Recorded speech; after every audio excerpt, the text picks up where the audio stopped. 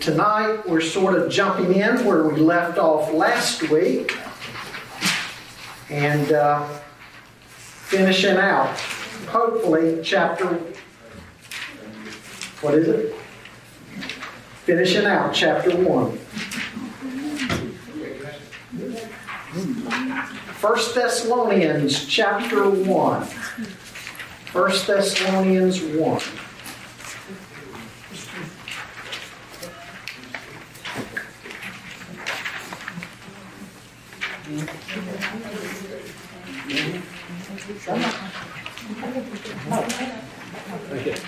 First Thessalonians chapter 1.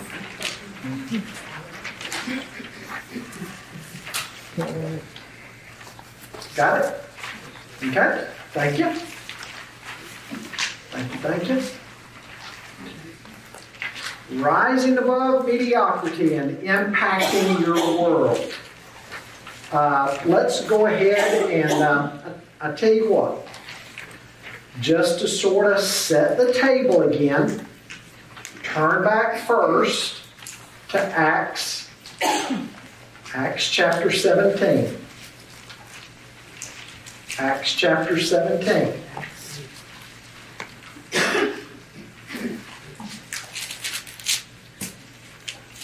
Got it? Yeah.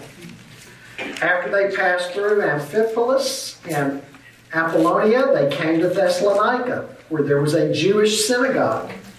As usual, Paul went into the synagogue and on 3 Sabbath days reasoned with them from the Scriptures, explaining and proving that it was necessary for the Messiah to suffer and rise from the dead.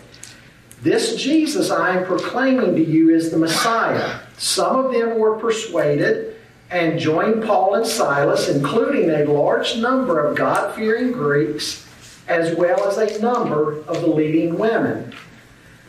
But the Jews became jealous, and they brought together some wicked men from the marketplace, formed a mob, and started a riot in the city, attacking Jason's house. They searched for them to bring them out to the public assembly.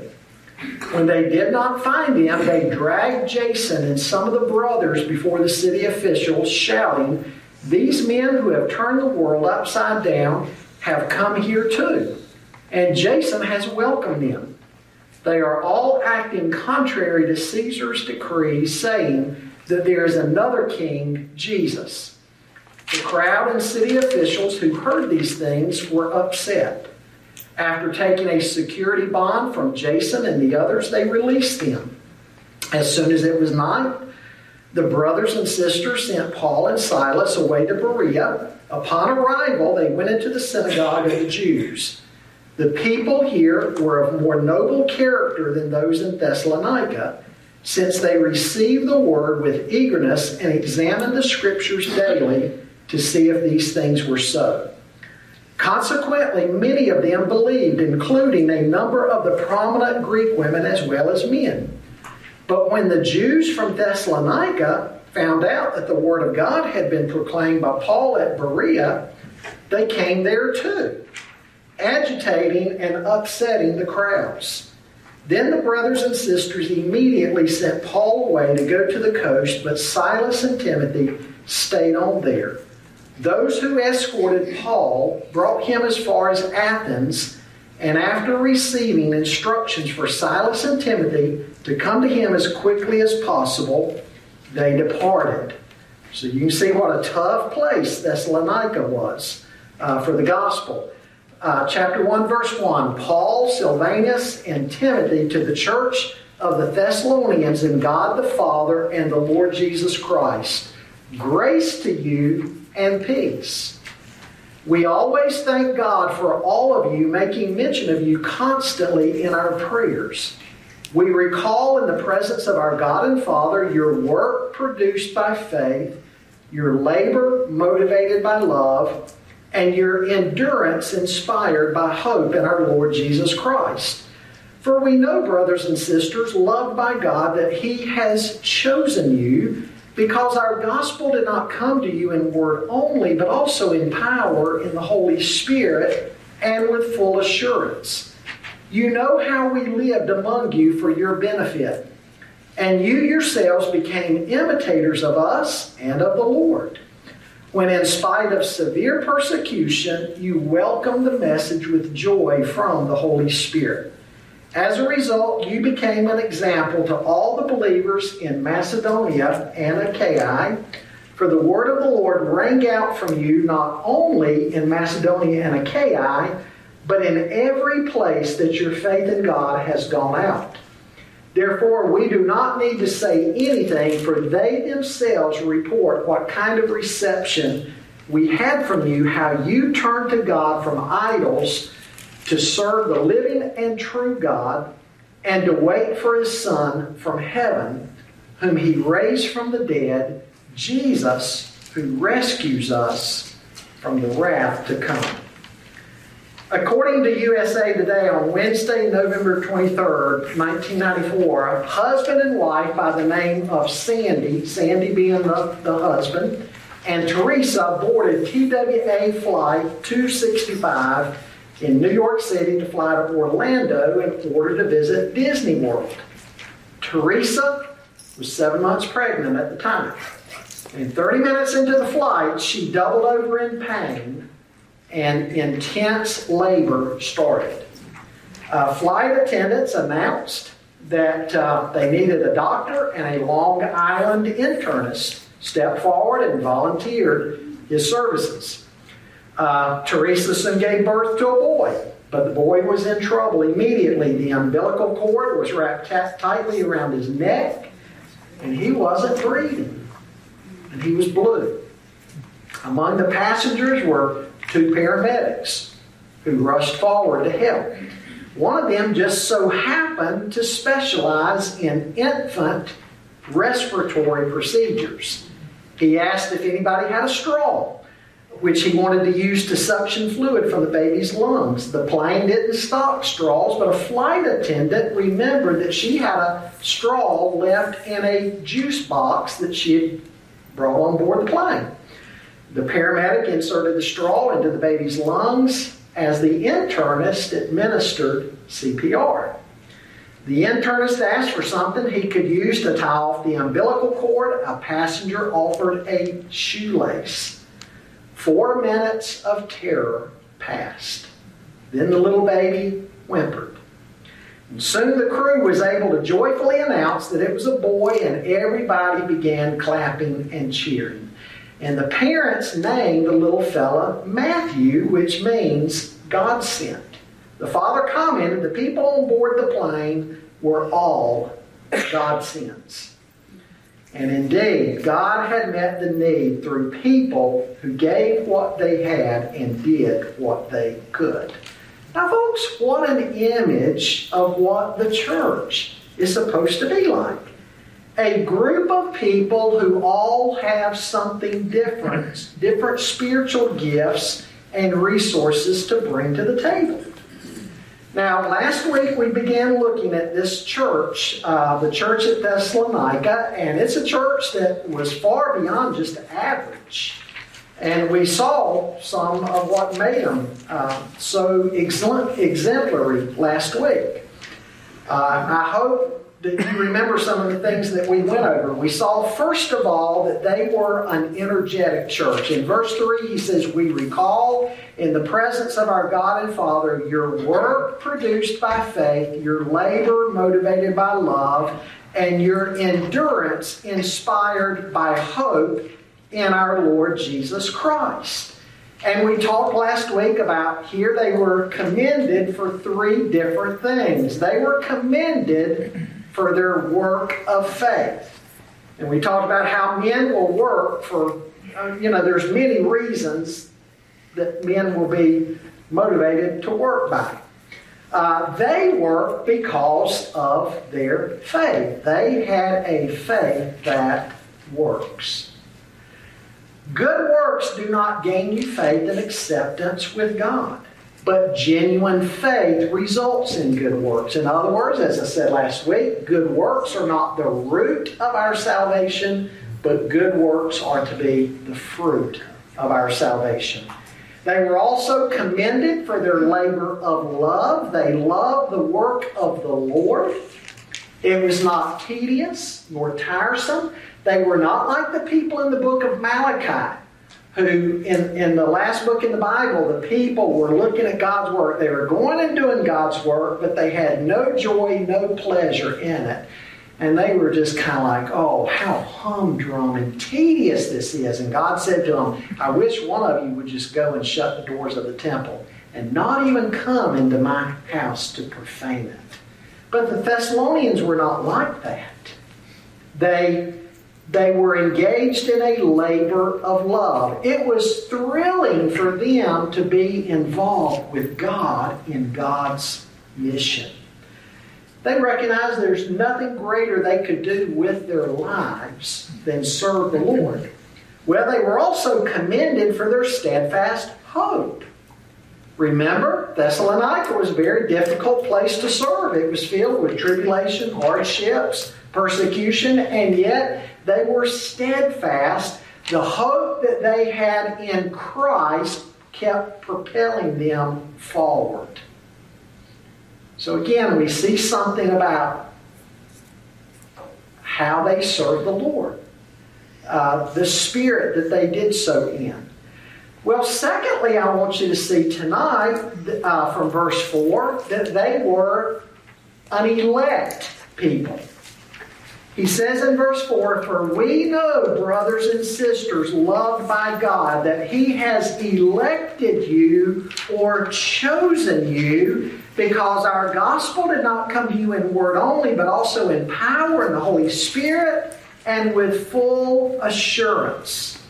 Folks, there was a deep abiding assurance on the heart of the Apostle Paul. He expresses it here. He knows beyond a shadow of a doubt of God's choice of them. Now, what he's speaking of here is election.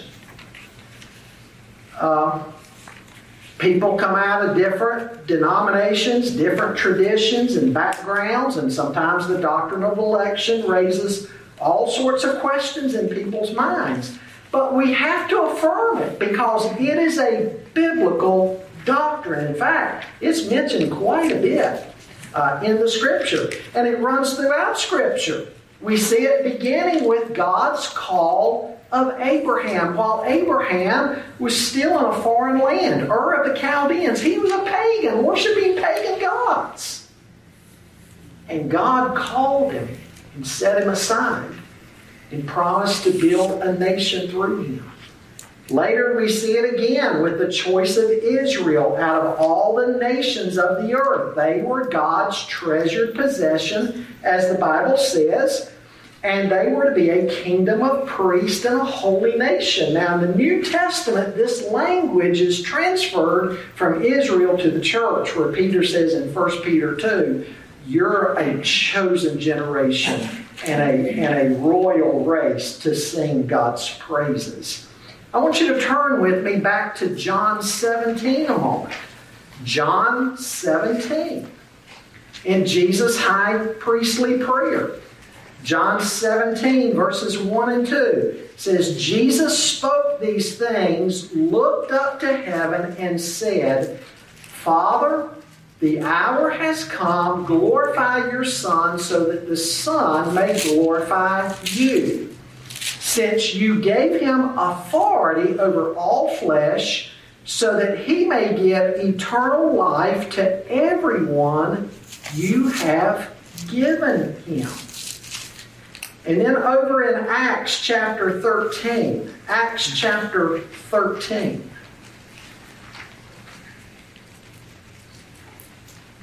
Acts 13, pick up reading in verse 46. It says, Paul and Barnabas boldly replied, it was necessary that the word of God be spoken to you first. Since you reject it and judge yourselves unworthy of eternal life, we are turning to the Gentiles. For this is what the Lord has commanded us. I've made you a light for the Gentiles, to bring salvation to the end of the earth. In verse 48, listen to this. When the Gentiles heard this, they rejoiced and honored the word of the Lord, and all who had been appointed to eternal life believed. The Greek there is pretty amazing. As many as had been appointed believed. It's not that they believed and so then they were appointed. They were appointed, and because they were appointed, they believed.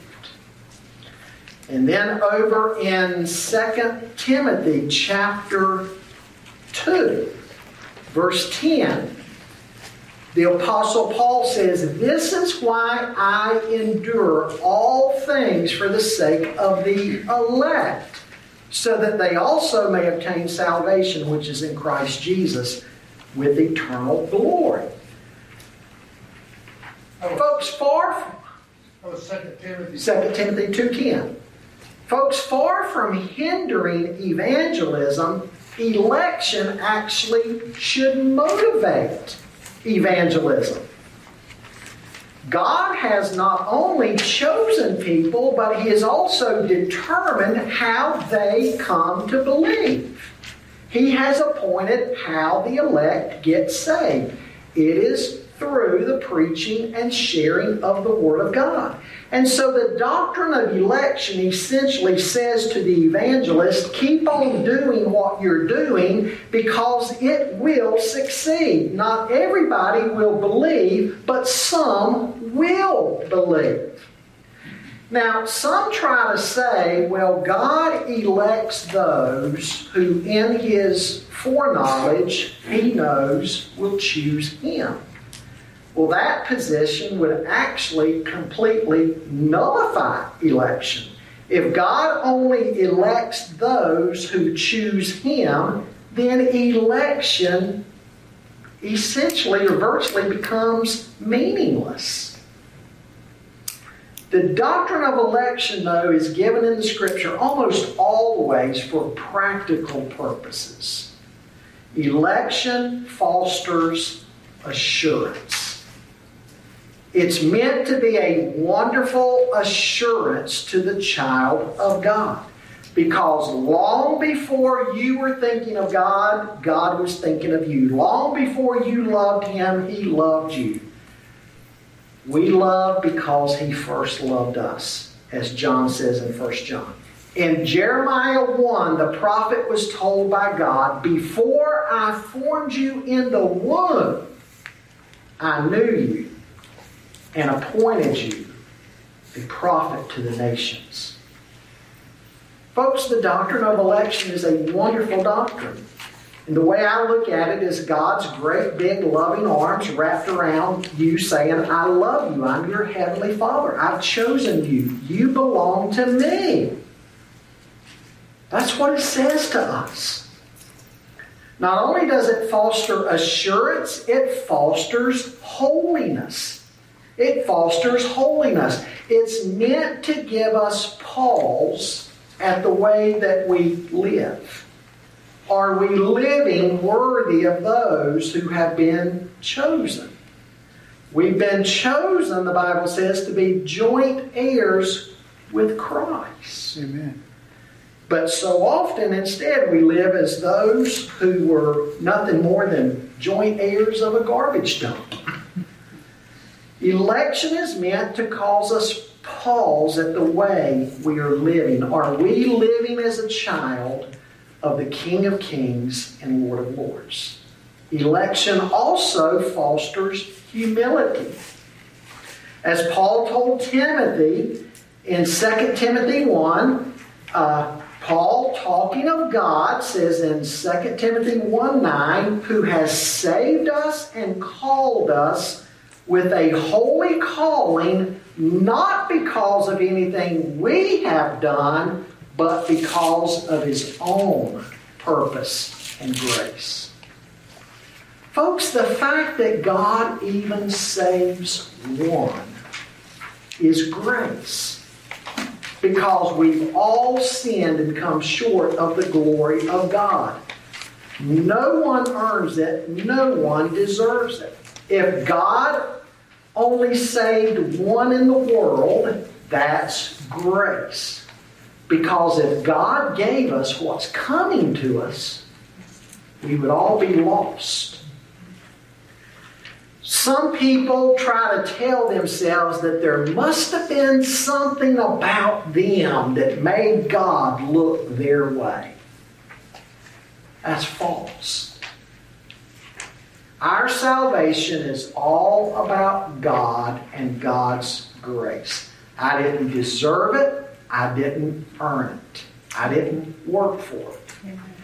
And the only explanation we're ever given in Scripture about God's election is His love. Deuteronomy 7:7-8 says, "The Lord did not set His affection on you and choose you because you were more numerous than other peoples, for you were the fewest of all peoples. But it was because the Lord loved you."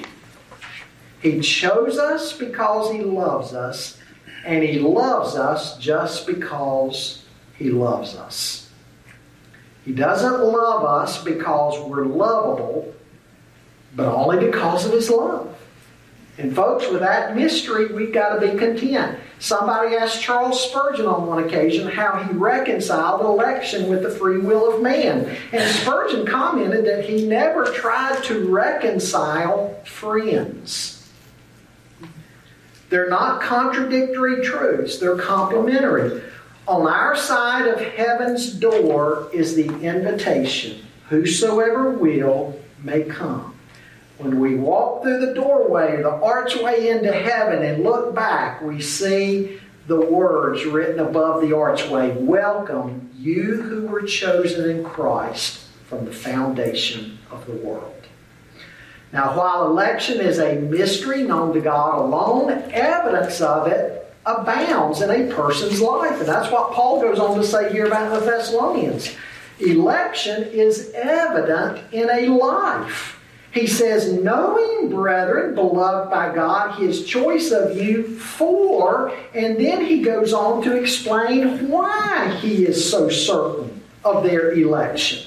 What evidence is there? He says there in verse 5, "Because our gospel did not come to you in word only, but also in power in the Holy Spirit and with full assurance." Our gospel did not come to you in word only. Let's break this verse down a little bit. Yes, it came in word.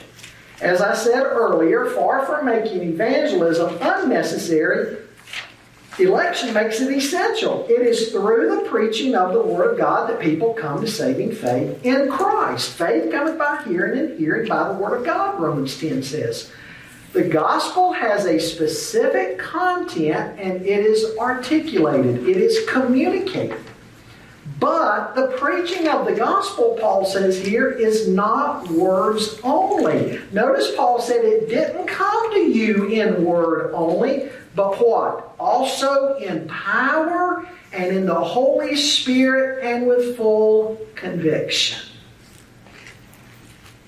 You know, folks, there's something very special and something very unique about the preaching of the gospel. In Romans 1:16, Paul says, "I'm not ashamed of the gospel, for it is the power of God unto salvation to all who believe." In 1 Corinthians 1:18, Paul said, "For the word of the cross is to those who are perishing foolishness, but to us who are being saved, it is the power of God."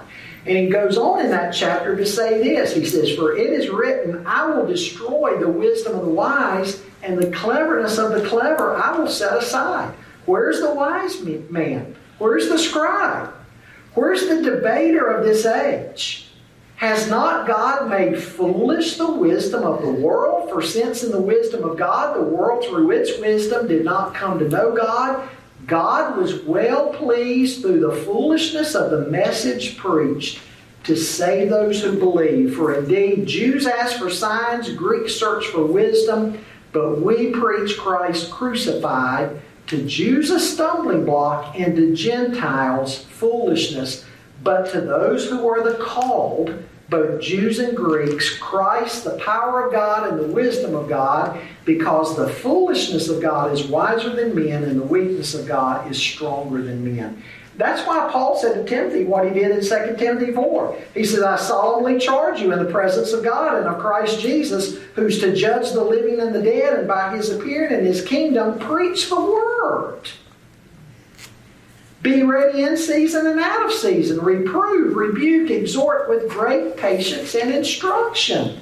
For the time will come when they will not endure sound doctrine, but wanting to have their ears tickled, they will accumulate for themselves teachers in accordance to their own desires, and will turn away their ears from the truth and will turn aside to myths. Folks, when the gospel went to Thessalonica, it made an impact. It brought conviction. They believed the message. God saved them. God worked in their hearts through the message delivered, which Paul says proved God's choice of them. Those who believed proved God's prior choice of them. And that says something to you and me. When the Word of God is preached, God's favor is being held out. And that's why the Scripture says, today, if you hear His voice, do not harden your hearts. Because as the Word is preached, something wonderful is happening. God is calling to you. Can you hear Him? He's speaking to you through His Word. People say, I just want God to speak to me. Well, open your Bible and read. Paul said to Timothy in 2 Timothy 3, you, however, continue in the things you have learned and become convinced of, knowing from whom you've learned them, and that from childhood you've known the sacred writings which are able to give you the wisdom that leads to salvation through faith, which is in Christ Jesus. All Scripture is inspired by God and profitable for teaching, for reproof, for correction, for training in righteousness, that the man of God may be adequate, equipped for every good work. Through the Word of God, God is allowing you and me to hear His good news. Folks, you can meet with God on the pages of your Bible. It's His message. It's His love letter to us. God will minister to you if you'll only open your eyes and open your ears.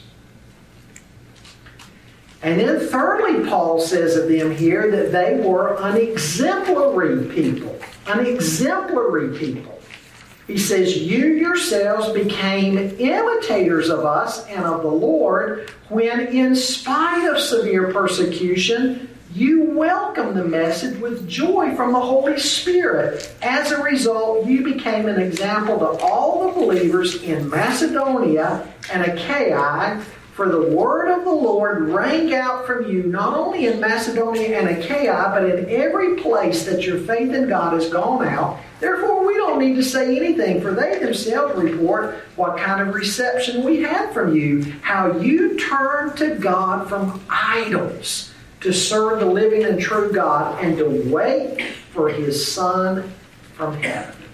Paul is continuing to explain in these verses how he is confident of God's choice of them. How is he so confident? How did they become such sterling examples? Well, first of all, he says in verses 6 and 7, they received the word in spite of hardship. They received the word in spite of hardship. The gospel came to them in word and in the power of the Holy Spirit, who brought conviction to their hearts, and they embraced it. They received it. They welcomed it. Now, the word that's used here was a word that was used of honoring or welcoming a guest. Ladies, you know what you do if you're expecting company, right? You clean the house. You probably put a pie in the oven and a pot of coffee on. You set a table. You're ready to welcome your guest. You give hospitality to your guests. And the word Paul uses here is that's what the Thessalonians did with the Word of God. They gave it hospitality. They welcomed the Word. They didn't just hear it and it produced a yawn. They didn't just receive it either as the words of men. They received it for what it is. It's the Word of God.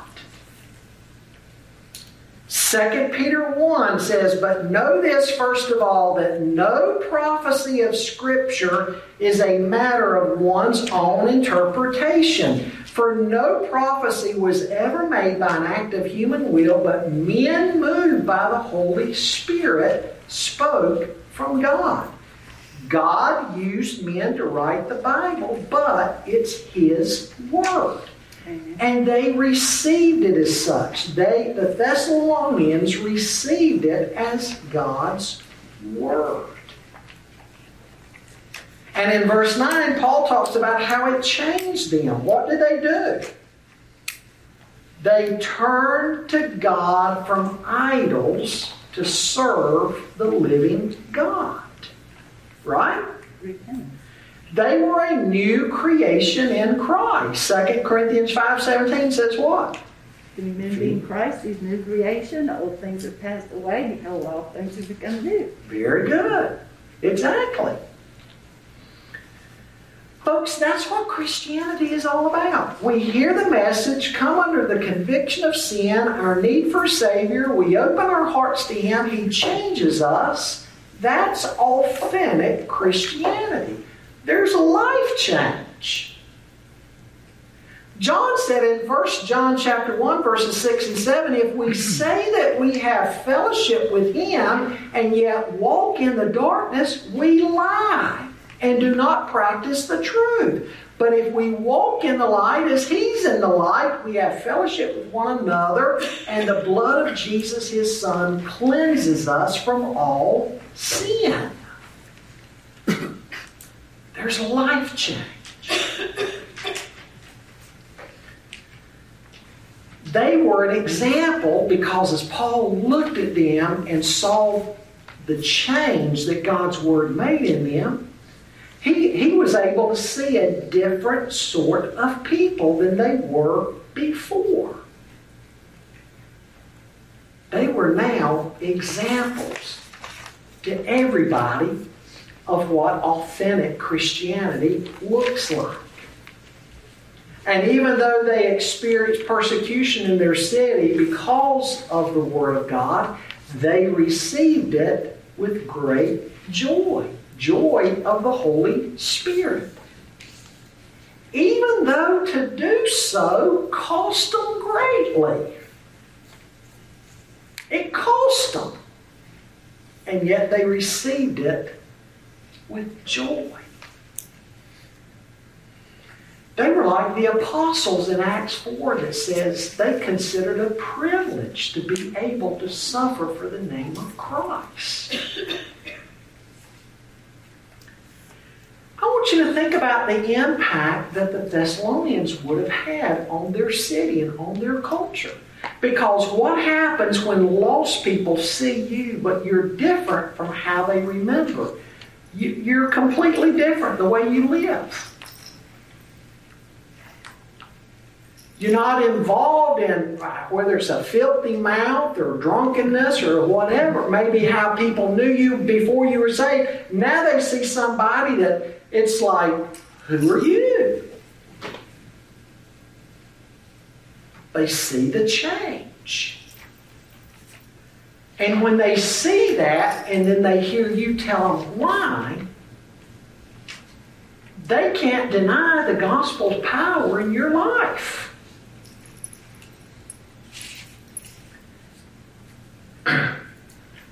You know, it's sad that too often, though, the world just sees us carrying on like anybody else. Right? People, if you're born again, people need to see evidence of that in your life. Amen. And in my life. And people need to see our joy of having received the Word and been changed, been converted. Paul says, having this kind of attitude, he said, you became imitators of us and of the Lord. They were like Jesus, they were like Paul. Jesus faced hardship, Paul faced hardship, but both Jesus and Paul faced it with joy and welcomed God's Word. Not only were they imitators of Jesus and of Paul, but he says you were examples to others. Folks, we live in a world today where people need to see good Christian examples, don't they? The world needs to see us being honest at work. Even when every now and then, cutting corners or telling a little lie might make your life a little easier in the office, right? But you don't do that. You're honest. You don't cheat. People need to see the difference in a Christian marriage. And the Thessalonians were like that. They were changed and people were seeing now their example. But Paul's not done yet. In verse 8, he talks about how they became an example in the fact that they trumpeted the gospel. They trumpeted the gospel. Sounded forth the gospel. That phrase, sounded forth, is used only here in the New Testament. And it's a word that literally means to trumpet, to make loud and clear the sound. It was used of blowing a trumpet. It was also used of a clap of thunder. The idea is clarity and loudness. And so he says, for the word of the Lord rang out from you, sounded forth from you, trumpeted from you, not only in Macedonia and Achaia, but in every place that your faith in God has gone out. Now, folks, don't miss the pattern here, because it ought to be the normal pattern. They heard the word, they embraced it, they welcomed it, they gave it hospitality in their hearts. They became examples in how they themselves lived it out, and then they turned right around and then they sounded it forth to other people. That ought to be the normal pattern. We hear it, the Holy Spirit uses it to change us. It changes our lives, and then we turn around and we share it the way it's been shared with us so it can impact others. Discipleship, exactly. And that's the challenge right there. We're to hear it, embrace it, live it out, and then share it. Remember what happened with the Gerasene demoniac in verse 5? Chapter 5 of Mark? When Jesus saved him, he was a different man. He was clothed and in his right mind. He wanted to follow Jesus. What did Jesus say to him? No, you stay here and go to your people and tell them right here all the great things God's done for you. Paul said to Timothy in 2 Timothy 2, 1 and 2, he said, grow in the grace and knowledge of the Lord, and then entrust to others, reliable men, what you've heard and been taught, so that they in turn will be able to entrust it to others. The discipleship process. Folks, if we never share the hope we have in Christ, what kind of examples are we being? Not a very good one. Not a very good one. When it comes to sharing, remember Jesus said, follow me and I will make you to become fishers of men. Like James Kennedy used to say, If you're not somewhere along the process of being a fisher of men, then who are you following? You're not following Jesus, because Jesus said, if you follow me, here's what I'm going to do in your life. I'm going to make you a fisher of men.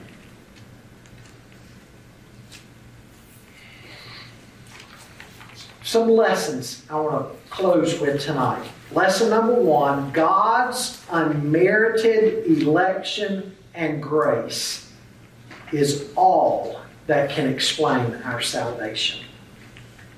God's unmerited election and grace is all that can explain our salvation. Lesson number 2, salvation gives evidence and fruit in our life. True salvation gives evidence. There's evidence of it, and there's fruit in our life.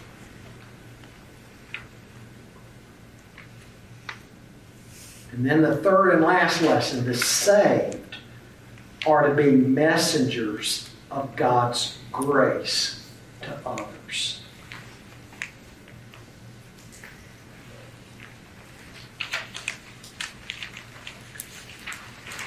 Now, I want to read the passage again and close with this, because, again, it's such a powerful, to me, this is one of the most powerful passages in the New Testament. Verse 4, he says, "For we know, brothers and sisters loved by God, that He has elected you or chosen you, because our gospel did not come to you in word only, but also in power, in the Holy Spirit, and with full assurance. You know how we lived among you for your benefit, and you yourselves became imitators of us and of the Lord, when in spite of severe persecution, you welcomed the message with joy from the Holy Spirit. As a result, you became an example to all the believers in Macedonia and Achaia. For the word of the Lord rang out from you, not only in Macedonia and Achaia, but in every place that your faith in God has gone out. Therefore, we don't need to say anything, for they themselves report what kind of reception we had from you, how you turned to God from idols to serve the living and true God, and to wait for His Son from heaven, whom He raised from the dead, Jesus, who rescues us from the coming wrath." Amen? Amen. Any comments? Pastor Scott. Uh-huh. I've struggled with this before about election and free will. And I remember a few years ago, you did a series through the different doctrines, and you had the videos with it. Right. And I remember one of the videos, the guy said, you may struggle with election and predestination, but he said the biggest witnesses in the New Testament were Jesus Christ and the Apostle Paul, and both of them, really understood election, but it did not stop them from going out and sharing the gospel. Exactly. That really kind of helped me. Yeah. Again, instead of being a determinant of sharing the gospel, it's a motivation. Did I say that right? Deterrent. Deterrent. What did I say? Determinant. Instead of being a deterrent, it's a motivation. God, he just rolled right. Probably do that. Instead of I was getting too many words compacted in my mind. Because again, the Scripture tells us God's means of people, of the elect coming to faith in Christ, is the preaching of the Word. And so it gives us assurance to go out and spread the Word, knowing that God does have those that He's chosen. Not everyone will believe, just like the parable of the soils teaches us, but some will. God has His chosen.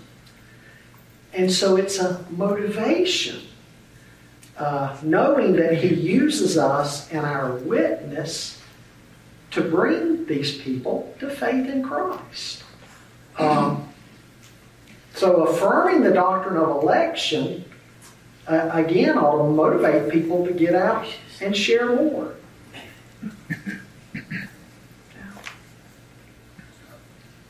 John 3:16 says he loves the world and he gave his only son. Mm-hmm. So, to me, he's chosen everyone. But at that point, he's given the choice of everyone to choose him back. So, he knows who's going to choose him back. He's appointed those with spiritual gifts and with a calling to further the message. But I still think in my heart that he's chosen everyone, because otherwise he would have given his son to die for the entire world.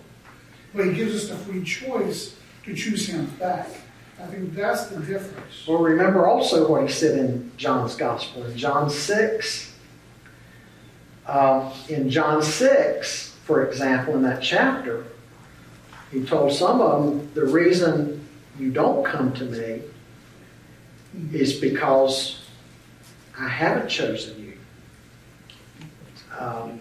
You're not mine. I haven't chosen you. And that's why you don't come to me and believe. And again in John 17, Father, I'm thankful that those whom you've chosen and given to me have come to me. Again, it's a mystery we don't understand fully. But it's something proclaimed over and over and over in different parts of the Scripture. And I've just scratched the surface of it tonight. And again, it's not that he simply chooses those that he saves those that in his foreknowledge he knew would choose him. Because that would render the doctrine of election unnecessary and meaningless.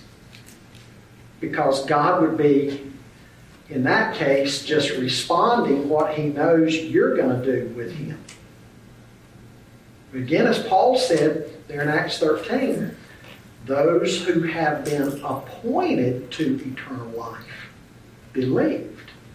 And the Greek there is very specific. Again, it's not they believed, and as a result of their belief, they were appointed. God appointed them. That was first. Because God had appointed them, they believed. Anyway, it's a mystery. But does that mean that we're not responsible for choosing? Of course we're responsible. That's why Spurgeon said he doesn't try to reconcile friends. We see both elements in Scripture. God's election of us and then our responsibility to repent and believe. We see both, that tension in both. Everybody thought Roger Jackson, he couldn't be elected because he was so sarcastic about things of God for years and years. They had, seminary graduates and all these people talking to him, and he was very hard. He was a self-made guy. He everywhere from Eagle Scout to scientist. He was a scientist at the electronics school, the Army Electronics School at Fort Monmouth and everything. And he was just, pretty much everybody, just gave up on him, including I didn't even know the guy. I knew his family. But anyway, one day came and the pastor says, Mr. Jackson, he needs somebody to visit because I can't make it to go over and talk to him. And I'm thinking, oh no, not me. Give me somebody normal, And I'm thinking, this guy, But you mentioned about the power of the gospel. That's why I know it wasn't me, because I didn't know that much about Scripture, but I get over there and he's asking all kinds of questions. A lot of these questions. I'm doing the best I can. I was trying to do it with Scripture that I knew, and they were deep question. He was very sick. And so he made a profession, but the profession was matched with his changed life. And that's incredible because nobody could believe that he got saved, and yet he started to come to church, and he was he changed. It's just, blew everybody away. Yeah. You know, he even went to the, while he tried to get better, he went to church a couple of months, and he went to that place in the Mild Clinic in Minnesota, but it didn't make it. But I believe, you know, he would have just kept going had the Lord allowed him to live. But just, you know, so nobody would thought he would be elected if he was going to be elected, but he had to be elected because it was real. You know, it was real. And it had to be the gospel. It wasn't me. I didn't even know him. You know? Nobody sitting in church who's a Christian needs to doubt and say,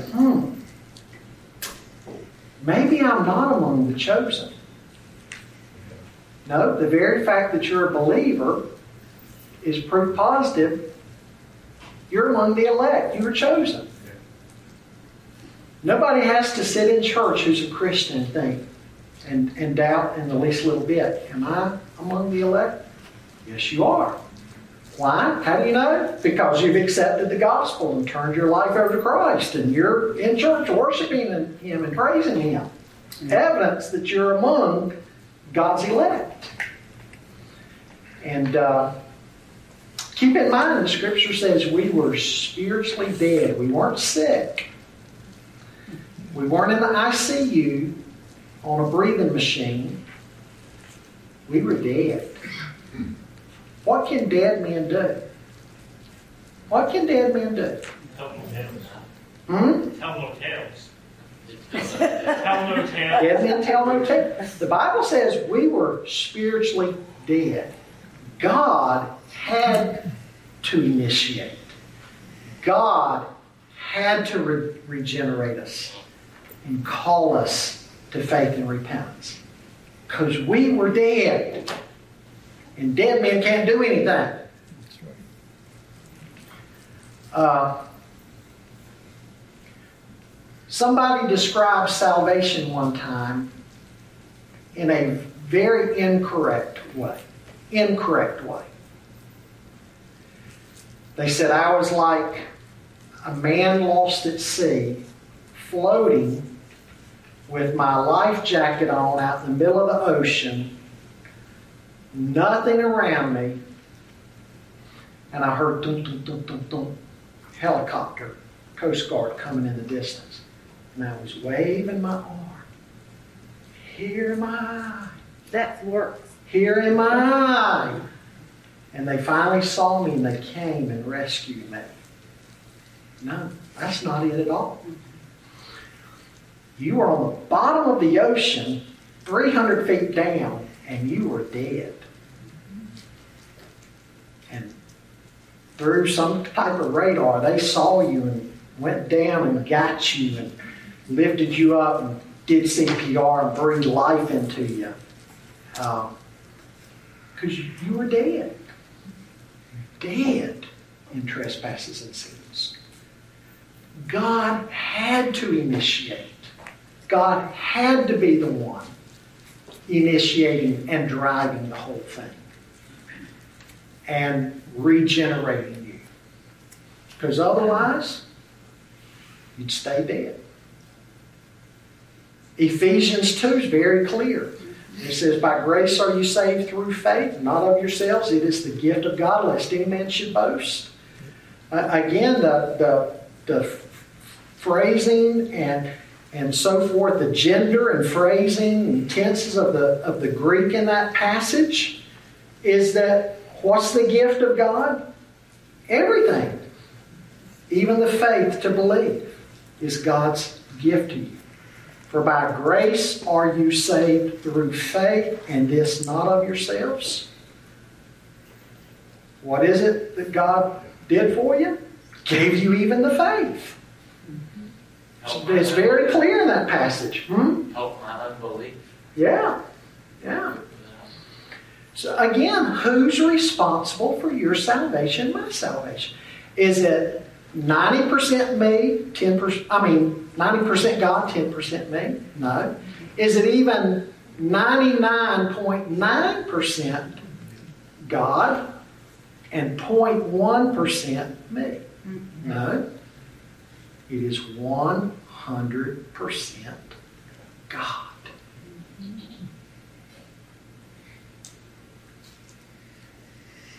And that's the gospel, that God would do that for somebody that doesn't deserve a single outside. And then when you put it like that, people tend to hold that gift to themselves and don't want to share it with anybody.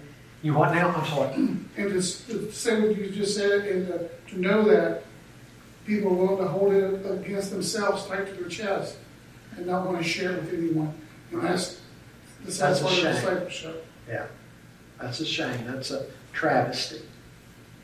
Yeah.